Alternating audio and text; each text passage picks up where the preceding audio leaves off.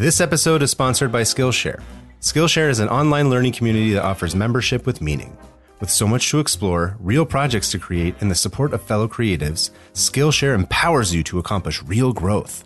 Witness your own transformation as you turn small steps into giant leaps. Skillshare makes it so. There are a lot of fascinating classes on Skillshare, on topics including illustration, design, and animation. When I was looking through the class list, I saw one called Logo Design with Draplin, Secrets of Shape, Type, and Color. Now, Sarah and I are both actually huge fans of Aaron Draplin. We love him. He's a fantastic designer, and his work is very bold and simple, and it's fun, and I'm sure you'll love it too. He's also a huge sweetheart, and if you're lucky enough to meet him at a convention, just know that he gives these fantastic bear hugs because he's such a positive guy, and he's so excited that you're supporting his work. But anyway, I recommend taking his classes because he's just a delightful weirdo, and you'll be a better designer for it. Just head to Skillshare.com/musicalsplaining, where our listeners get a free 1-month trial of Skillshare Premium. That's right, a free month of Skillshare Premium at Skillshare.com/musicalsplaining. There's nothing better than getting better. Accomplishing growth is extremely satisfying, and online classes from Skillshare make it all possible.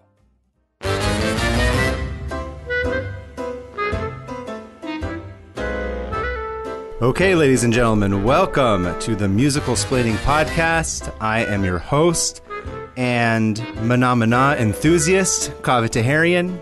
And I am a soft reboot of myself from 3 years ago, Lindsay Ellis. Soft reboot. No, you're the Lindsay Ellis as opposed to Lindsay Ellis soft is reboot. What it was, right? I know, someone hasn't seen The Suicide Squad. Oh, right. That's the new one. Anyway, I was very confused about that title. That's true. I haven't seen it. It was really good branding because It didn't confuse people at all. Anyway, we're here today to talk about soft you were mentioning this before. We're talking about the Muppets. We're talking about the Muppets. We're talking about not just any Muppets. All right, the Muppet Treasure Island. Yeah, the best one. Which I have not seen. Surprising. Amazing. Because he's like, I want to do like a Muppet movie, but like I was surprised at like this kind of like gap in your Muppet knowledge because you've seen like the first 2 or 3, right? Well, I've seen all the this is how much of a dork I was back then. Is that after Jim Henson tragically died, I was like, I'm not watching any of these money grabbing Muppet movies they made in the 90s. Yeah, directed by the charlatan, his son. I remember it being like, that's not Jim Henson anymore. That's just some corporation. So I didn't see any of those ones. His son, Brian. What is it? It's like Muppet Treasure Island, Muppet Christmas Carol. There's another one in there. Oh, Muppets in Space. I mean, they're all kind of soft reboots, except for the 2 beloved outliers that are Muppet Christmas Carol and Muppet Treasure Island, which are just totally unrelated to the MCU. That's actually the original MCU, yeah. Yeah, the original MCU. Because I'm pretty sure that Henson only directed the first 2. Yeah, he didn't. I think Frank Oz directed one, I want to say. I don't think he even directed the first 2. I think he directed like one of them. Yeah, I think he directed Labyrinth. So Jim Henson only directed one of the Muppet movies, and that was The Great Muppet Caper. Right. Frank Oz, beloved director / character actor / voice actor, slash Miss Piggy and Yoda / directed Muppets Take Manhattan. And then Brian Henson directed Muppet Christmas Carol and Muppet Treasure Island. And it's weird that there really haven't been that many Muppet movies. It feels like there's a lot more than there are, but there are only 8 over a period of a little over 40 years. Yeah, but they live that much in our hearts, or they did for us anyway. And what's honestly kind of surprising to me, like in hindsight, it felt like there was this whole like trend of like Muppets acting out classic stories, but really there's only 2, and that's Christmas Carol and Treasure Island, which is the one we're talking about today, because not only is it my favorite Muppet and I get to choose, and we're both having a very busy week. Yes, we needed something light. Yeah, it was an executive decision where it was like something that was short, something that was fun, and something that neither of us would have to spend very much time on. And I just got back from the Caribbean. I forgot. Yeah, how was that? I'm now an expert in all everything. Things. Everything. All things. Traveling abroad, even though Caribbean's not abroad, but yes. Yeah. Well, the part I was in was definitely not. I did learn a little bit about like the trade winds and why San Juan, Puerto Rico was very in demand at the time. Is this all part of Muppet Treasure Island? No, but I did get some rum from. Oh, that's a good idea. I should drink rum while we watch this. That'll be fun. Yeah. I got some rum from. I would say you should come down, but you're gonna have a very busy week. Oh, that's true. This would have been a good one to drink. Yeah, no, because I got some very super expensive, but fairly expensive rum from a nice little rum distillery near San Juan called Ron del Barrilito. I think. And I went there with the 12 tone and extra credits, one of the extra credits guys. And we got stuck there for 2 hours because Uber does not work in Puerto Rico. But we had a very lovely time, and we learned a lot about rum and trade winds. And so basically, I know everything about Treasure Island now. That's cool. Where's Treasure Island supposed to... Did you read the original book? I had to read it in school, but I don't remember any of it. Yeah, I don't remember what island. Any of it. Yeah, because I'm like, the British were not great at colonizing the Caribbean. That was more the Spanish's bag, baby. I also rewatched Austin Powers. The first one holds up, actually. I remember watching it. It's actually very good. It's not like bust a gut laughing, but I was just like, it's pretty solid. It's you know like what it is? The editing ages. Is very good. The editing on that movie is very, very good. It definitely says something about the 60s that, you never really think to say. Anyway. So the Austin Powers musical that we want to talk about. Oh, God, I'm shocked that doesn't exist. Disney has this interesting relationship with, Treasure Island in particular, but pirate stories broadly. Yeah. The 17th, 18th, 19th century was just sort of like this constant war for the Caribbean for the worst possible reasons. But the British were not great at it. They just kept dying of dysentery and just kind of ending up with the scrappy islands that nobody wanted. And, the Spanish were able to hold on to the good ones like Cuba and Puerto Rico. And so I think there was this romanticism in England. And that's why the whole idea of the pirate became so popular there, and that kind of tumbled down, and that's why to this day we're still very enamored by this idea of the Caribbean pirate. This rum is already kicking in. I wish I had known. I feel so unprepared for this podcast. I have rum too downstairs. At the rum place at the distillery. What the guy suggested was you probably can't see it, but he's to get some coconut water and freeze it, and then just put it in there, and then just let it. Yeah. So I did that, and I don't know if you can see it, but I only had my heart-shaped ice tray, so I've got heart-shaped coconut water. That sounds lovely. I want to do that for sure. I'm totally getting on that. And a dash of Kahlua. Well, maybe we can work it out sometime so you can come down and get my semi-expensive rum while we watch Muppet Treasure Island on Disney+. I'm a huge fan of all tiki drink. Tiki bars are my favorite kind of bars to go to. I've always loved them. Oh, and the place where we stayed, the Hilton, it was a business trip. That means it's okay. I'm not canceled because it was for business. Was apparently the place where the pina colada was invented. Oh my goodness. Caribe Hilton. Were they good? In San Juan. Yeah, they were really good, but they were it's sort of one of those things I have to stop at one because they each have 800 calories because it's sure, it's all sugar and stuff. Heavy cream, coconut milk, and pineapple juice, and they wave a bottle of rum over it. It doesn't have a lot of alcohol in it. That's why it tastes so good. Sure, makes sense. Yeah. All right. Well, speaking of rum, how about I go into these notices? Yeah.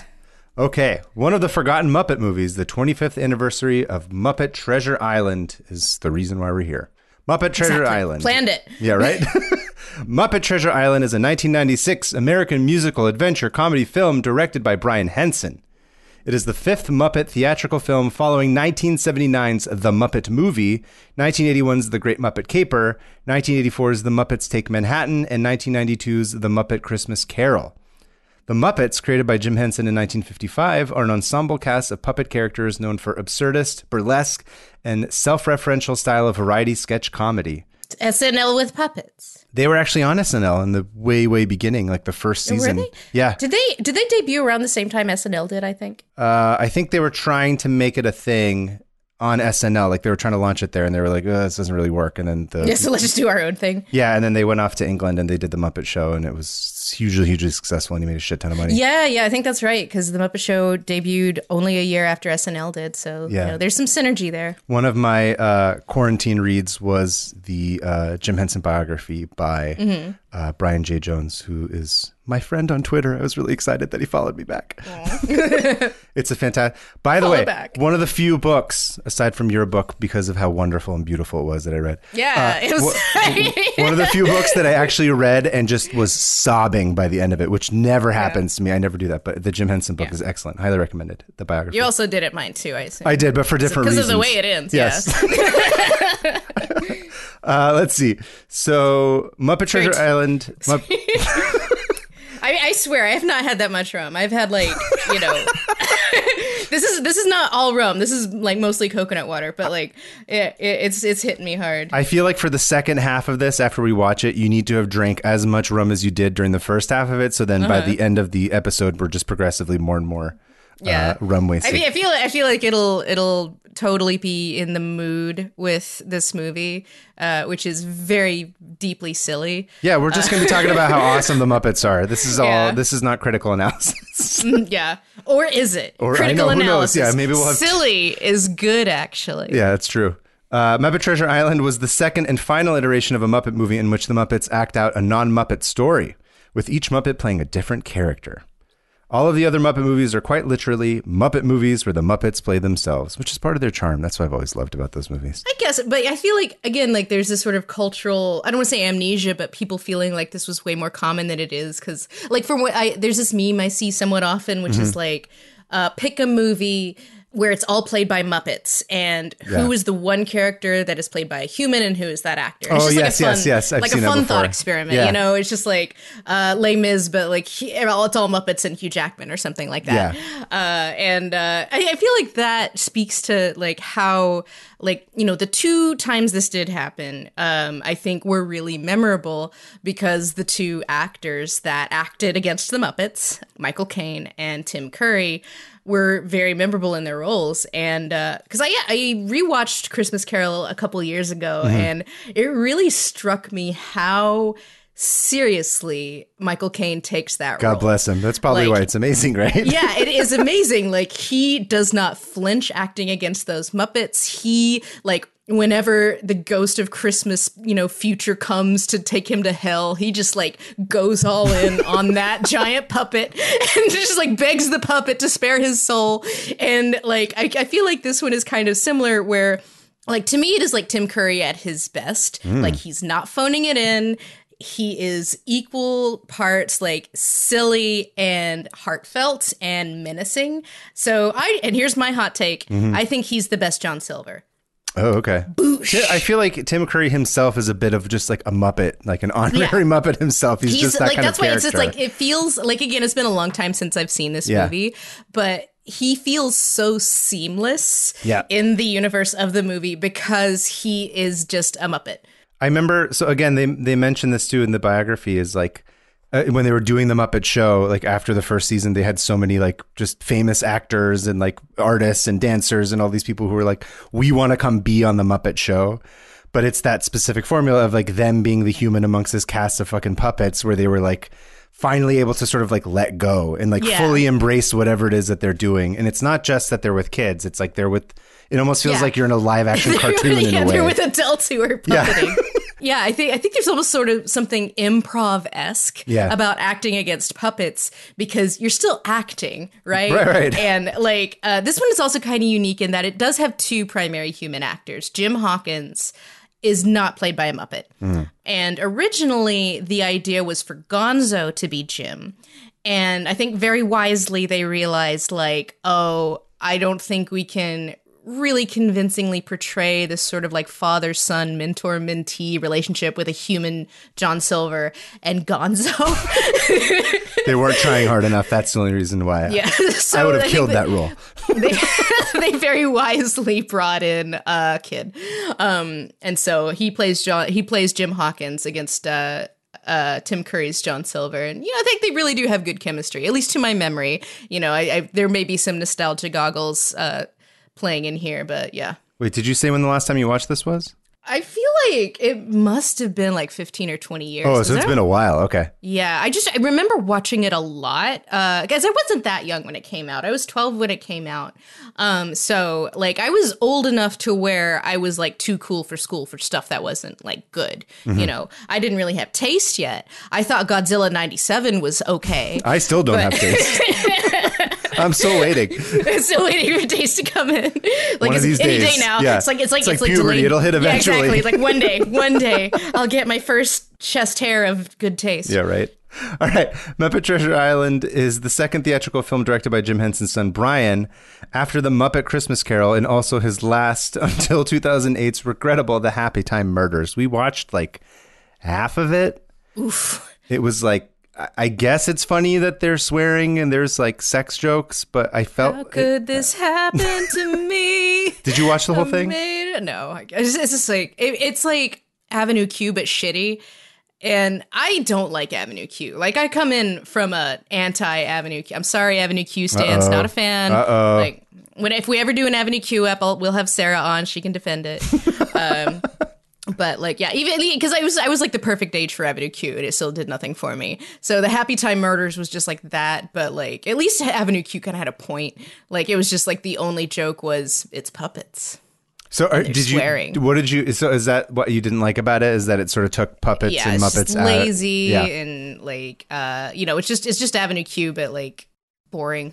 Which also, what was kind of always funny to me about the Muppets specifically was it always did feel like adult, even though it was made for kids. So the idea of just making them edgy and sort of like having them swear sort of felt like it missed the point of what was charming about the original Muppets. The Muppet Show was deliberately, it was a show for adults. Yeah, Muppet exactly. Show. Yeah. Like, I mean, the fact that kids liked, that kids could watch it was like a benefit. And like, but you look at that humor, like that was not humor for kids. That was adult. Like, I don't mean adult humor in that it was like, raunchy. I mean, in that it was sophisticated. It was referential. Like, it would talk, like have like Watergate jokes, like in the 70s, like, and the actors would be people that like, kids wouldn't get. And like, no, and again, just like I was saying, that's part of what was the fun about it. It was like, you have Sylvester Stallone, who is this like famous actor coming acting like an ass with all these puppets. And like, that was part of the appeal. It was like, haha, look, this is funny. Yeah, exactly. So I think like this idea that like Muppets are for kids is like, I don't know, maybe just like a cultural misremembering, a Mandela effect, such as it were, because they did eventually become for kids more. Like again, Christmas Carol and Muppet Treasure Island were very much for kids. I think it's sort of an amalgam of that. They're probably mixing up Sesame Street with Muppets because that's specifically what the brand of what Sesame Street was. And it is kind of a bummer that like we've kind of lost this ability to like differentiate like adult humor and like raunchy humor. I feel like the later Muppet movies were pretty good at that, like the ones that came out within the last 5 years. Yeah. They did kind of cater to all ages well in the way that like a good DreamWorks movie will, but they weren't huge hits either, like they didn't like tank, but they weren't like big cultural moments. I did like the Jason Segel one. I had a good time with that one. That was the one everybody really likes. Yeah. Man or Muppet. It felt like it's kind of got the spirit of what the original movies were. Well, that one actually did get an Oscar nomination for Best Original Song. And this one did not, which is still kind of a war crime. Not as bad as La La Land beating Moana, but like that Cabin Fever, which again, like is a delightful song that happens about halfway through this movie. And I'm kind of shocked. Like I did just rewatch that on YouTube and I'm like, how did this not become like the biggest meme during the pandemic? It's called Cabin Fever, and it's about exactly what it sounds like. Maybe we can help it become a meme. Bring back Cabin Fever. As this was a Disney co-production, which at that point it wasn't because, I mean, I guess they weren't really owned No, they by weren't. Disney. They did not. Yeah, they weren't bought by Disney for like another 10 years, I think. That's part of what apparently killed Jim Henson, was like he was so stressed out and fucking overworked from doing all these Disney negotiations that he didn't take care of himself. Again, bawling by the end of that fucking book. No. As this was a Disney co-production, it falls in line with... Disney killed Jim Henson. Disney killed Jim Henson and then bought his property later. Have it to hear you. It falls in line with Disney's long history of Treasure Island adaptations. The Disney company's first ever live action film was an adaptation of Treasure Island, culminating in 2000's Treasure Planet Yike. Not even yikes, but singular yike. Yeah, that's how bad it was. 2002. I was off by 2 years. So 2002. This is what I get for trying to like do this by memory. Yeah, Treasure Planet was interesting. I don't think I ever saw. I think I tried watching it. And I was like, oh no, I can't. Well, I've talked about it a few times on like video, but for those of you who don't, I guess, know the tea, Treasure Planet was a passion project of John Musker and Ron Clements. Yes, we did talk about this. I remember now. And it's one that I find very interesting because of how much commercial dreck they had to make in order to get their passion project made. And then when they did that, it just was a huge flop. Okay, when I say commercial dreck, I mean Hercules.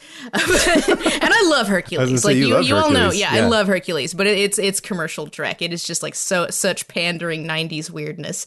The other thing that comes to mind is John Carter. Oh God.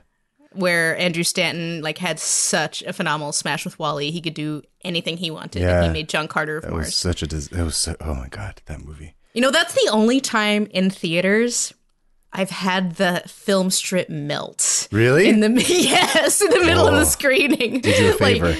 Yeah. I mean, eventually it came back, but I was just like, this is so funny. It's just like this movie is, I was just like halfway through. It was just like, wow, this is such a disaster. And then it just like melts. It was beautiful. That's fucking amazing. That's poetic. Yes. Oh. Anyway, let's see. Muppet Treasure Island is now widely considered one of the forgotten Muppet masterpieces, barely made its $31 million budget back, and was met with generally positive, though not fawning reviews. The Hormel Foods Corporation, the creators of Spam, sued Jim Henson Productions for using the name Spam. Spam for one of the film's tribal pig characters. I forgot this has problematic indigenous pigs. Cancel. Fair warning. He's the tribal chief of the pigs. The judge dismissed their lawsuit on September 22nd, 1995, after a trial for failure to prove damages. Noting one might think Hormel would welcome the association with a genuine source of pork. That is one of my few. Yeah, I love it when judges get zingers, and so it's not often that it happens. Even more rarely that it's satisfying. But sometimes you're just like, get him, judge, get him, Your Honor. Okay, so songs. Are there a lot of songs in this, or is it just a couple? Yeah, there are. I had more than an average Disney movie. Again, Cabin Fever is absolutely delightful. That's the banger. That's the banger. John Silver's song, Tim Curry's big song, also extremely delightful. It's called Professional Pirate, where they're making a sales pitch for why you should be a pirate and why piracy is good, actually.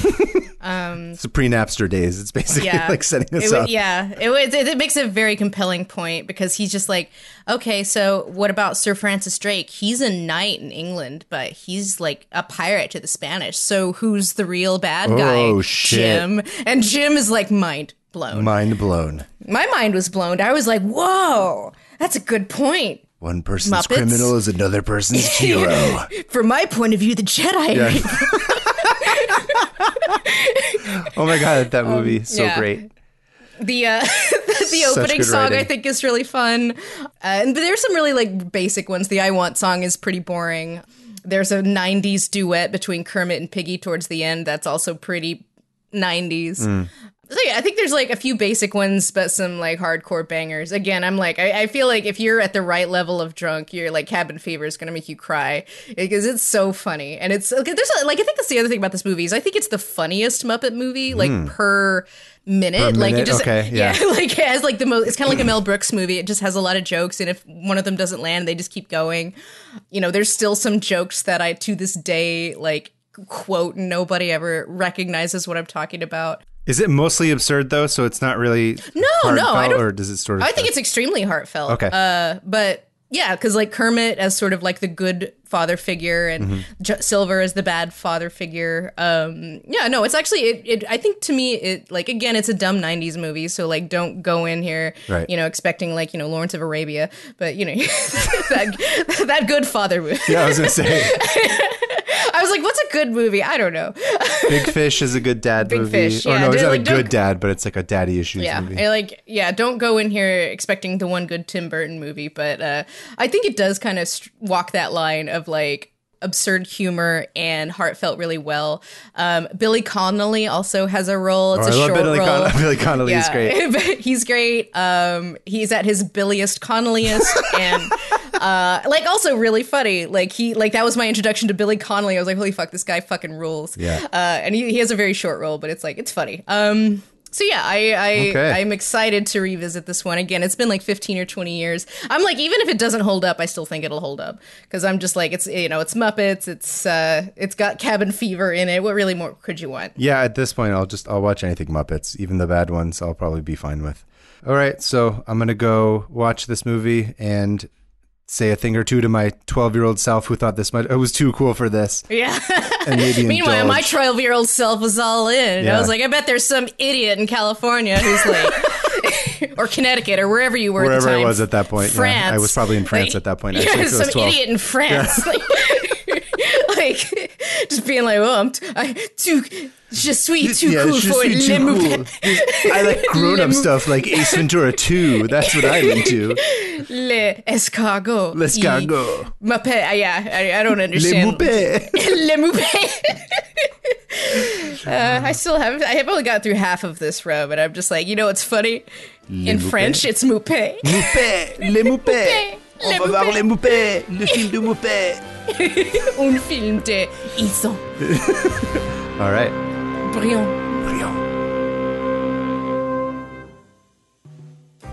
This episode is sponsored by CuriosityStream, a subscription streaming service with thousands of documentaries and nonfiction titles, such as Caffeinated, which tells the story of coffee and the community that has evolved around it.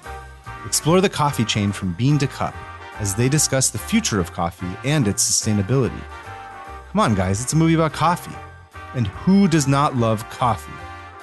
I mean, other than my dad, who swore off caffeine years ago, along with processed meats, alcohol, and anything fun in general. What are you talking about? Just because I don't drink coffee doesn't mean I wouldn't watch a perfectly good documentary. That's not logical, Dad, stop interrupting my ad read. And by the way, you don't know everything. This is why you couldn't pass chemistry. You're always so emotional about this course. I'm not emotional, okay? You are.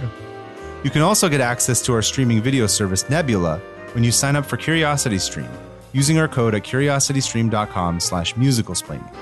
The Streamy Award-nominated Nebula is a video streaming platform built by and for creators. Why do you need Nebula if you already have CuriosityStream? Dad, that's actually a really good question. Nebula is a place for smaller, indie education-type creators to try out new ideas that might not work out on YouTube. With Nebula, you can see original content. Why don't you say so? Look, I can't say that word, all right? It's a long story.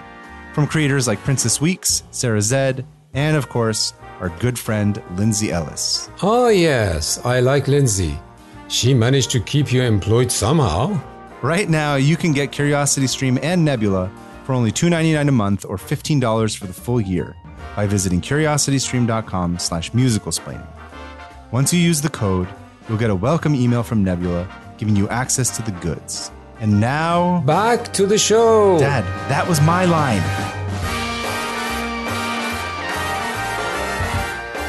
And we are back. We're back to Kabe's 6th consecutive day of talking into a microphone. It's been hours and hours and hours on end. But it's been fun. But not the same mic, right? Not the same mic, a different microphone altogether, yes. Better mic. A better mic. We'll hear. We'll listen to it in the end and see how different it is. Yeah, we'll do like a You're like John Hammond test. When it comes to like I did when I auditioned. Yeah. Well, that was what I had to expense. do. Yeah, when I had Kaveh audition for the audiobook, I did a double blind taste test with the other actors because I was biased and my agent knew. Well, I don't think you met him, but he knew what you sounded like. So I had to find a bunch of people who did not know what you sounded like. And I didn't even tell them who you were. I'm like, this is my podcast partner. His name's not Kaveh. No. I said like here, like one of these, like in the interest of disclosure, one of these guys is my podcast partner. And so it was like across the board unanimous. Everybody liked his voice best. So he's graduated from professional reader of ads to professional reader of books. Reader of audiobooks, yeah. I gotta say, it was intense. It was like It's not, you'd think it would be easy to just read, but it's like, you go for the long haul. You know what I mean? Reading for that many hours a day and just being focused and making sure I don't flub my lines. And it's very different to read something that's meant to be spoken versus something that's meant to be read.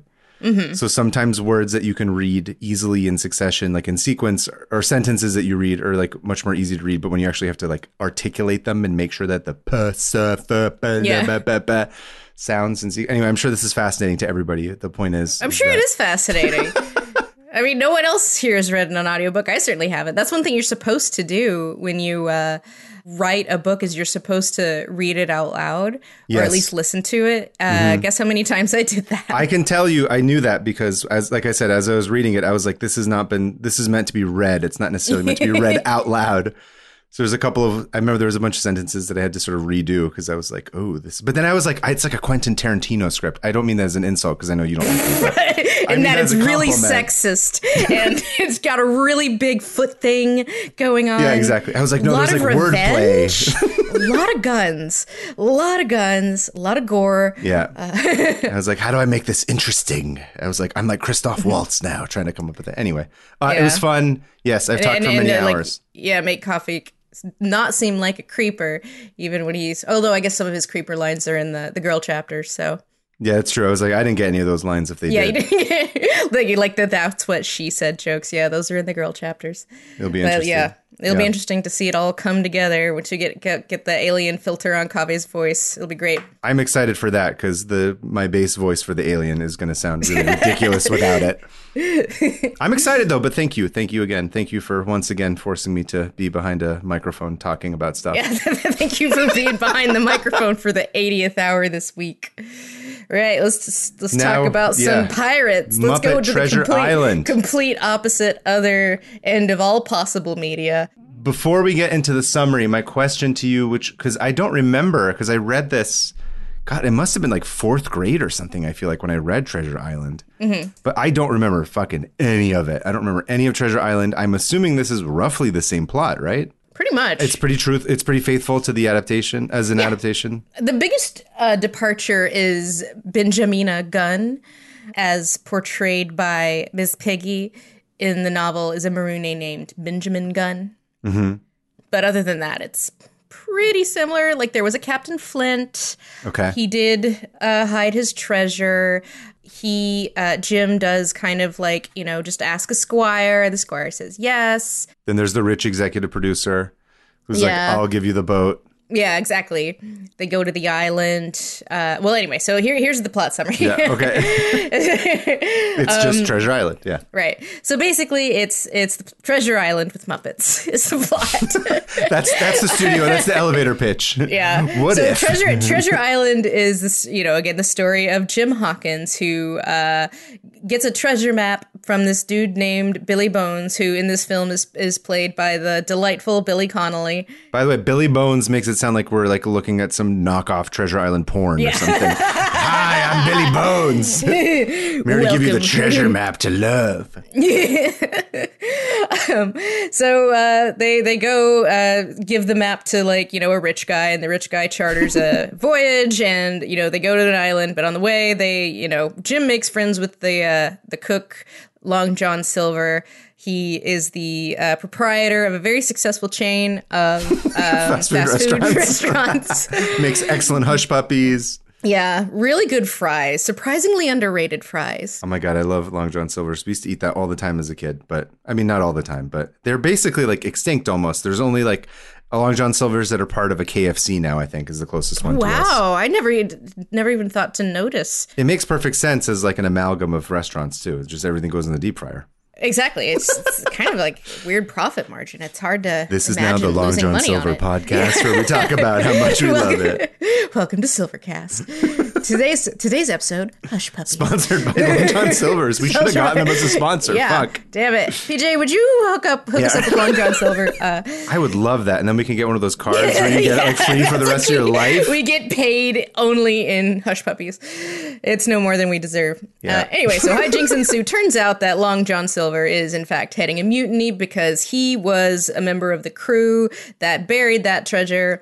But at the same time, he makes friends with young Jim Hawkins. They they share a bond. You know, their dads died or left something. them. They were first mate. Their dads are both first mates. Yeah. Eventually they find the treasure, but like, you know, the mutineers are overcome and it's all well and good, except for we kind of like that Long John Silver, you know, he's a good dude. He's got layers. Well, he's not a good dude, but you know, but he's like, you know, he's like a good mentor to him. Yeah, he's our mentor figure. So he gets away.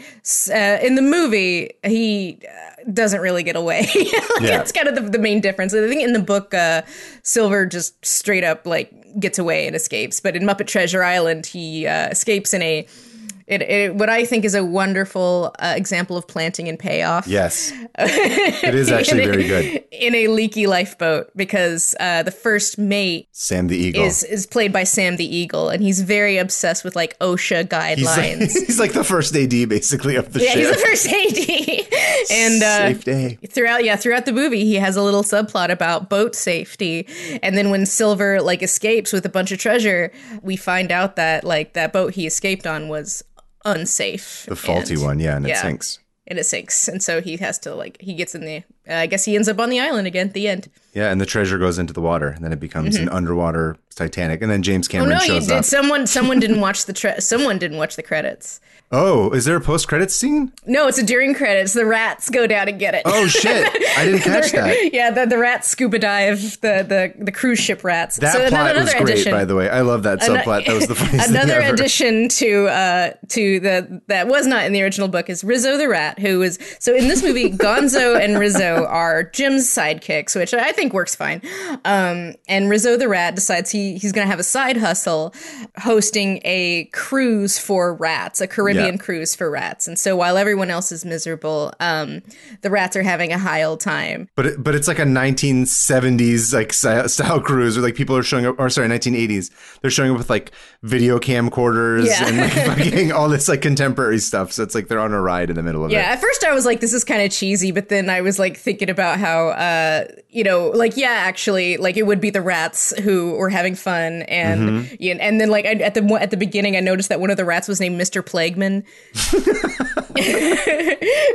Rizzo's like, thank you, Mr. Plagueman. Next, Mr. Plagueman. Yeah, and I was like, yeah, this is you know a clever use of your rats. It's a good way to introduce some levity, because actually this movie is a lot more darker than I remember it. Actually, kind of like Muppet Christmas Carol is too. It's actually not as dark as Muppet Christmas Carol, but like, you know, it gets intense at times, especially like during like the fight sequences, or you know when the pirates gang up on everybody. So you know it's kind of nice to have like these cheesy moments of reprieve that do feel like Muppets, as with the rats, the cruise ship rats. They even say at the beginning, or no, the best gag is when they're walking through when they get to the island, and like, I'm sorry, the rat crew is walking through because they're giving like some sort of tour, and there's like, and on your left you can see with a filming of a modern Hollywood production. It's the Muppet Treasure Island film, and they like take pictures. They're like, ooh, and then they walk away. It's a pretty good gag.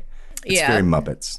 So anyway, so this is the first time you've actually seen this. Probably the first time you've revisited the Muppets in a while. So what are your feelings on Muppet Treasure Island? It was fine. It wasn't like my favorite Muppet thing. I have to say. So I think it's this one you said, and Muppet Treasure or Muppet Christmas Carol are the only two where it's them playing characters that are not themselves. Mm-hmm.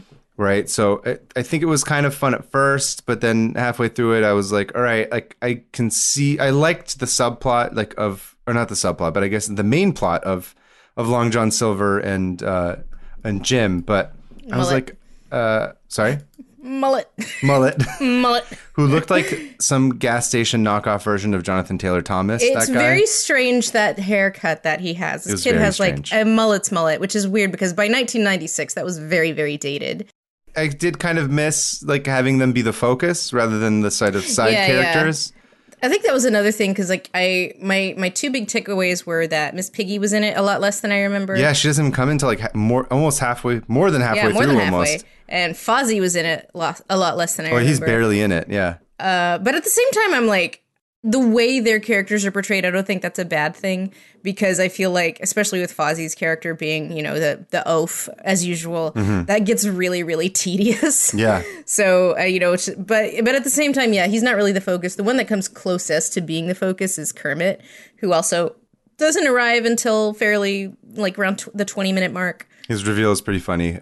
I expected it, but it was pretty good. Where it's like it was cute. yeah, they think like they're like, oh, and then I do like the guy because they're like, oh, the captain is like some. This is what Sam the Eagle. I think Sam the Eagle's saying this, right? He's like, yeah, you know, he has got like a temper and blah blah blah. And then like there's this big reveal where like this cart shows up and everyone's like, what? And then they like this huge dude steps out of it, and then he's like, oh, excuse me, and he steps aside, and then it's Kermit. Yeah. And then he thinks that Kermit's being like really passive aggressive, but Kermit's just sort of like, no, it's okay. Like, don't worry about it, guys. And then Sam the Eagle's like, oh my God, he's furious. Yeah. But then it's like that kind of leads into what might be my favorite scene in any 90s movie, which is the roll call. Oh, yeah. Where, one eye. Yeah. It's like a long wordplay joke on Long John Silver. Or it's like Long John Silver, Short Stack Stevens, Black Eyed Pea, Wall-Eyed Pike. And like half of these guys are Muppets and the other half are like dudes. Guys. And, you know, it ends with big, fat, ugly bug face baby eating O'Brien, which is like a hot chick. And then Angel Marie, which is a big, scary Muppet. It was pretty good. And then there's one guy, they're like what was his name? Like Nearly Dead like, Dan or old something. Tom.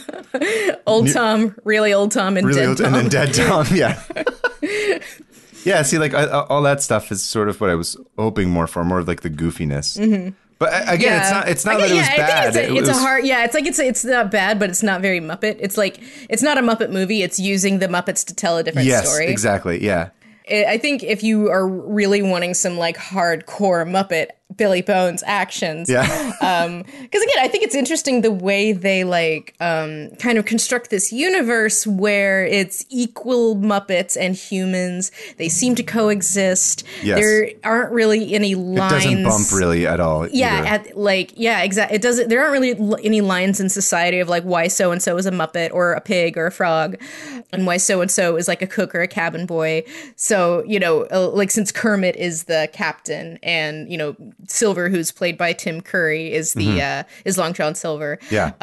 So it's interesting, and it does interesting things with the tone because I feel like it's really early on. It's easy to forget that you're watching a Muppet movie because there's so many human actors, like Billy Connolly, who plays Billy Bones, and is also kind of just a human Muppet in this movie.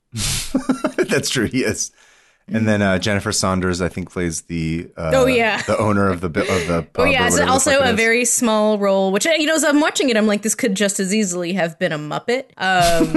Again, she's another human Muppet, though. Jennifer Saunders is a cartoon and it would not character. have bumped. Yeah, it wouldn't have bumped at all because, like, you know, the way it's written, it does kind of feel like a role could be swapped out with a Muppet. That's good casting, though. They cast all the people they cast as humans are appropriate for sort of. I'm not saying that's either. a bad thing at all. I think also like you're used to, like, especially in the 90s roles like that, like the female role being just like she's a nag, but she's actually pretty awesome. You know, whenever the pirates invade her, you know, tavern, she's like, she helps Jim and Gonzo and Rizzo escape, and then she, like, you know, single-handedly arm wrestles the pirates. It's very cute. And then she keeps hearing everything. She's like, how does she know to do that? How does she keep hearing that? How does she do that? Something occurred to me that had never occurred to me watching any Muppet thing. And this is true for all Muppet movies or like all Muppet endeavors, right? Is that the Muppets, their whole deal is that they're constantly like making, I don't know if you want to call them meta jokes or like breaking the fourth wall. There's always an acknowledgement of like what's happening, which is part of why it never gets, it's always sort of funny because you're always sort of winking at the audience. Yeah. But the one thing that they never do, which is really interesting to me, not that I don't know why they would do it, but it's funny that there's all these things to the point where you believe them so much because they're in on everything, but they never acknowledge that there's people who are controlling puppets. Yeah. I think that would be a bridge too far, though. Yeah. It's like it's okay to fourth wall break and be like, well, this is a movie or this is a kid. Yeah, because like one of the first things that happens is Billy Connolly character dies, and like immediately Rizzo like looks at the camera and he's just like, he died? Yeah. This is supposed to be a kids movie. Yeah. But yeah, I can't imagine like any Muppet movie making a puppet joke. Right. I'm sure it's happened at some point, but like I can't think of it. And I think that would, like, you know, that's a fourth wall break that is a bridge too far. Yeah, like to think that like there is a hand up Kermit's ass right now. Like, no, I don't want to think that. But I'm saying even to the extent that they're like, oh yeah, we're watching the movie A Muppet Treasure Island getting made. Like they'll even go so far as to extend is just literally talk about the fact that they're making the movie itself. And another thing I noticed was like, again, with the like, some things are puppets, some things are human. Whenever Miss Piggy is introduced, it's on a literal elephant, like a live, not a Muppet true. elephant, Yeah. an actual elephant, surrounded by dancing tribal pigs. Oh, there's a really good gag in the beginning where they're like, what does he say? We're having like roasted ham or something when everyone's like leaving. Yeah. And they're like roasted potatoes. And then like a potato puppet walks out. It's a potato Muppet. They're like, no offense. Sorry. Sorry, no offense. I guess let's talk about Tim Curry. Tim Curry. One-legged Tim Curry. One-legged Tim Curry. Yeah, I think it'll be interesting, like, 4 or 5 months from now when we're talking about Muppet Christmas Carol, comparing Tim Curry to Michael. No, Michael Caine is. I know Michael Caine's in it, but I didn't know if Tim Curry was just like a staple in the Muppet universe. No, he's not. I think this is his only Muppet, which is surprising because, again, human Muppet. He just but slipped it's also, right in.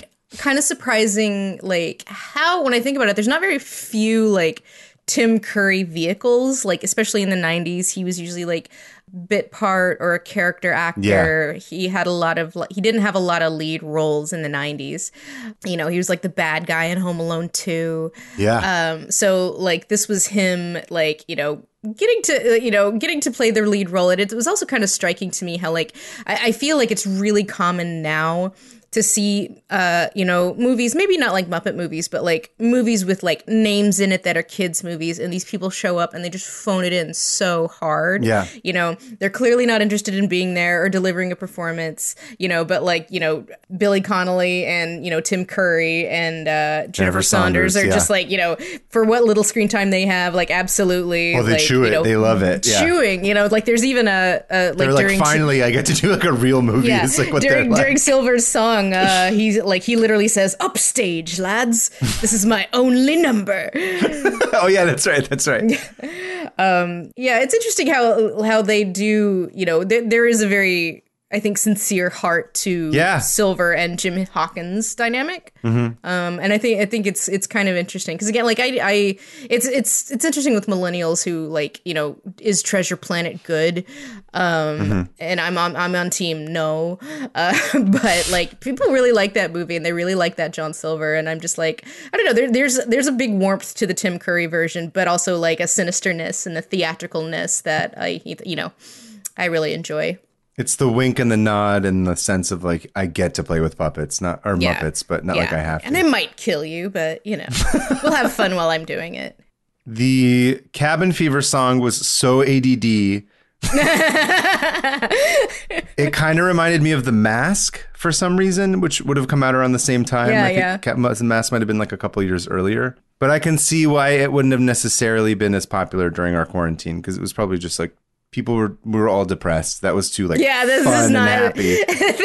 This is not really reflective of our reality. Yeah, I guess that's fair. I did not listen to Cabin Fever 8 million times. I listened to After Hours by The Weeknd 8 million times. Wait, you listened to The Weeknd? You've never mentioned that to me. I was literally listening to it on the way over here. I was like, because I was like working on this content for Nebula. I was like, I'm stuck in traffic. I may as well. It's a short album. Plus, it's Friday, which means, ladies and gentlemen, The Weeknd. It is Friday. My favorite thing on Twitter. Yeah, so there you go. Speaking of crazy music, though, the note that you and I both apparently had was Hans Zimmer. What the fuck? Like with 3 question marks. Yeah. So Hans Zimmer apparently did the score for this. Now I'm like I'm not impressed, but of course I'm still impressed. But now I'm like suspicious. Did he just basically work out all of fucking Pirates of the Caribbean in this and then just like slap a new name on it? Because there is a lot of like, not just because obviously the score for Pirates of the Caribbean is inspired by like old pirate movies. Yeah. But like some of it is almost identical to the score for Muppet Treasure Island, especially like the beginning, like It's great, yeah. Which, honestly, good for him. Because, look, we all got fucking deadlines, and you're not going to do everything from scratch. Sometimes you just got to pull from your own shit and build on top of it. Go you. Well, did he also do Gladiator?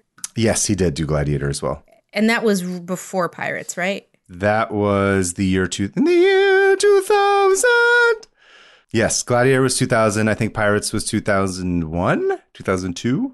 Yeah, like after I watched this, I immediately 2003. Yeah, so I feel like that's the thing. It's like the score for Pirates of the Caribbean, iconic score, so good. Is very, very much a fusion of the score from Gladiator and Muppet Treasure Island.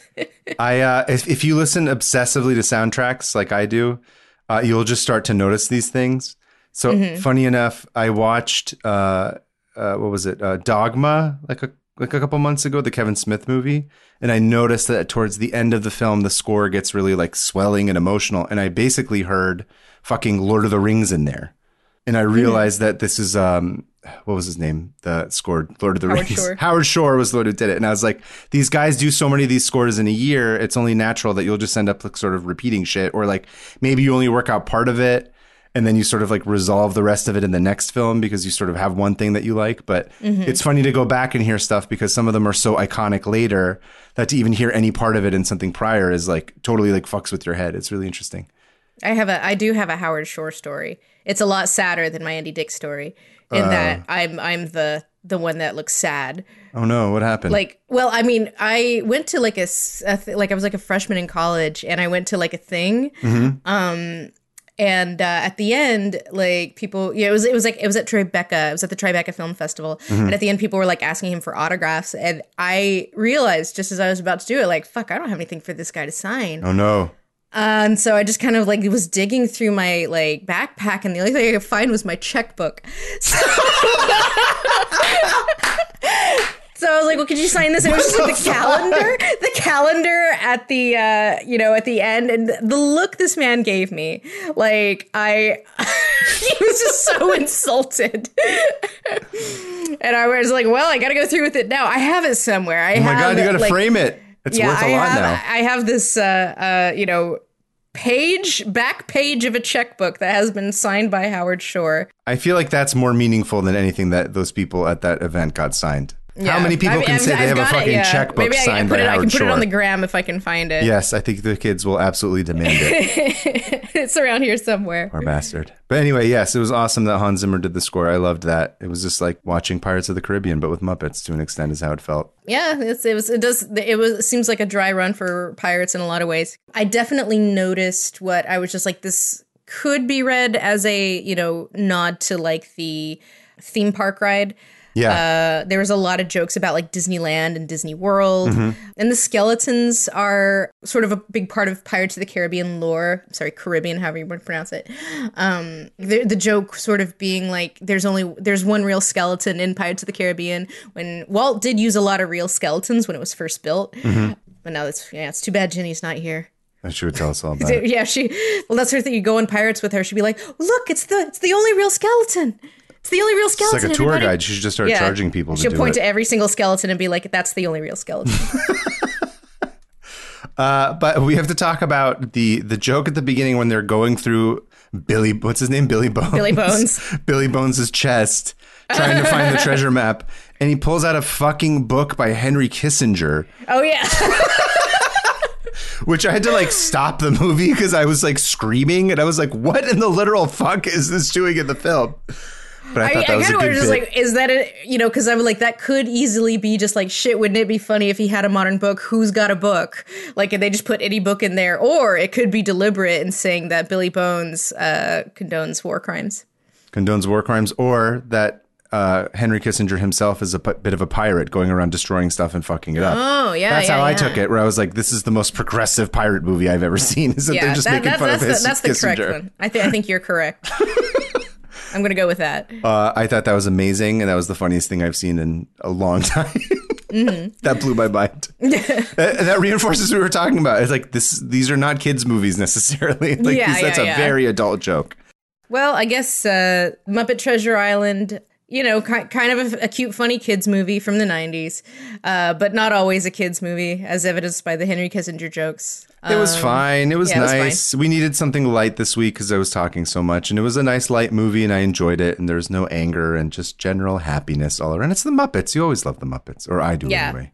I think I have special fondness for this movie because of Tim Curry getting to ham it up in a way that, like, it doesn't feel off. It doesn't feel like weird, because a lot of times he can be a little too theatrical, and in this I felt like he's kind of the perfect fit in that role. I just kept thinking of him in Legend as well, where I was like, man, imagine if they had given some fucking crazy outfit for this, some crazy costume. Too bad that's not a musical. I fucking love that movie. That movie's crazy. Really? See, once again, we don't agree on anything. The costumes and like the costumes are, like, the movie itself, the makeup, is not good. Not like the not like the plot, but I just remember the atmosphere of it. It's a very cool looking movie. Yes. Tim Curry's prosthetics are very cool. Incredible. I remember that's still my image of like the devil in my head. Yeah.